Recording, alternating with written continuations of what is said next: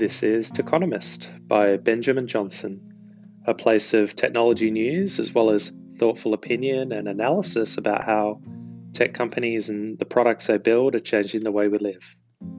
You can subscribe to my weekly email at techonomist.email, or you can follow along right here on your favorite podcast app.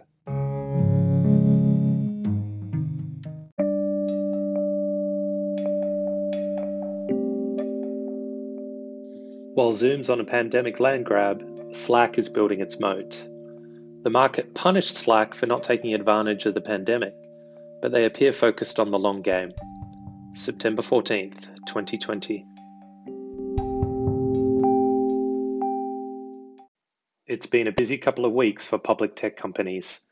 There was a major correction in the market on September 4th, with the S&P 500 Tech Index closing 5.8% down.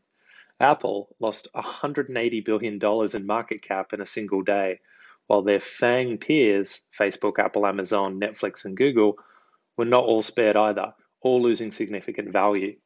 Meanwhile, quarterly earnings have been landing for Q2, which has investors turning to the working from home enablers to see who is taking advantage of the pandemic.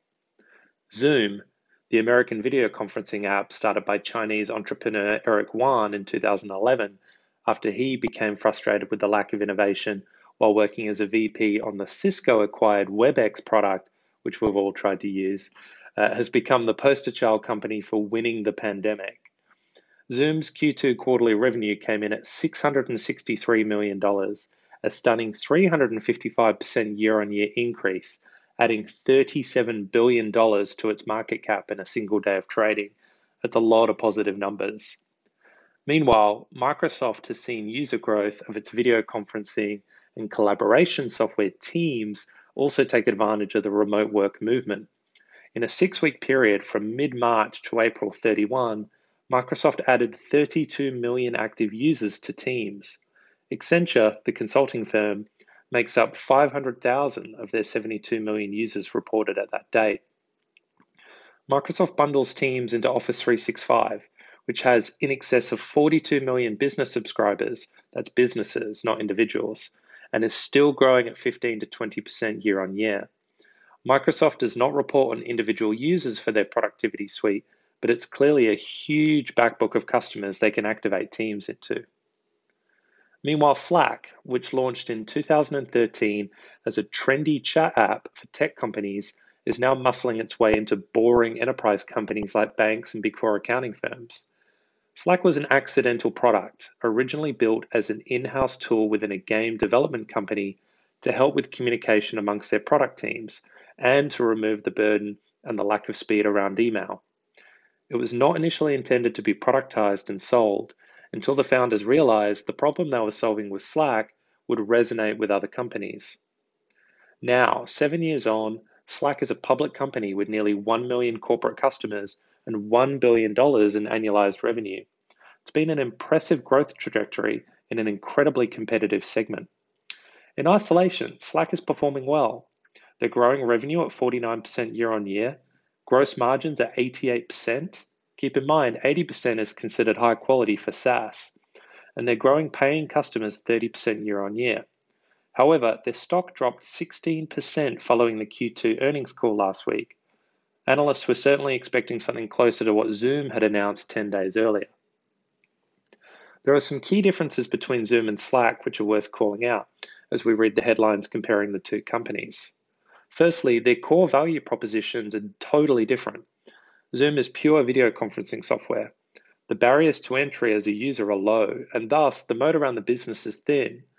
While Microsoft is catching up with Teams, it is reasonable to say that Google dropped the ball by letting its G Suite users adopt Zoom as their video conferencing software instead of using Google's own Meet product. However, with some capital and some engineering resources to better unbundle Meet, Google could quickly turn their video conferencing app into a superior product to Zoom. We'll see. Zoom has also won some big sectors, which has accelerated user growth during the pandemic, but this could be temporary. Notably education, where schools and universities across the world are turning to Zoom to teach online. There are 20 million university students in the United States alone, many of whom are taking classes this semester exclusively online. It's unlikely that these institutions have the same short-term need for Slack as a teaching tool, while Zoom may lose a lot of these users once there is a vaccine and students return to campus. Building its moat, Slack Connect. So Slack might have disappointed Wall Street for not showing the land grab numbers, which Zoom demonstrated in the period, but there are reasons to be bullish longer term. Companies that adopt Slack build perpetual workflows around the system. Whether working remote or in the office, Slack becomes the default system for internal communication, managing projects, and now with Slack Connect, engaging with partners, suppliers, and even in some cases, customers. Slack Connect is a relatively new feature in Slack, which allows up to 20 external organizations to collaborate in a single Slack channel. The use cases suddenly become pretty rich when you can open up the interactions outside of the walls of your business. Deals can be negotiated and recorded, repositories for documents like supplier contracts can be stored, customer support can be facilitated, and partner-led products can be built by connecting collaborating engineering teams from 2 or more businesses. If Slack can get its enterprise customers using Connect as a core tool to engage third-party stakeholders, the network effect flywheel really does start to take off, with outside participants being brought into the Slack ecosystem. Equally, the more work that gets done in Slack, the harder it is for the business to churn. This feels less true for Zoom today. The challenge for Slack is clearly Microsoft Teams. There are 42 million businesses that get access to Teams bundled into their Office 365 subscription. This has worried Slack enough to sue Microsoft in Europe for anti-competitive behavior. Microsoft has faced these allegations before and got out unscathed, so it's unlikely they'll be forced to unbundle Teams anytime soon. One strategic opportunity for Slack is going after Google's 6 million paying G Suite subscribers. Google lacks a product like Slack in its stable, and it's likely many of Slack's current customers use G Suite already, both being synonymous with innovative technology companies. It's also not outside the realms of possibility that Google may look to acquire Slack at some point if it feels it can't build similar capabilities in-house to compete with Teams. In the meantime, if Slack can remain focused on the value it brings its users outside of internal company chat and video calling and become the operating system and database for connected organizations, there is huge potential ahead.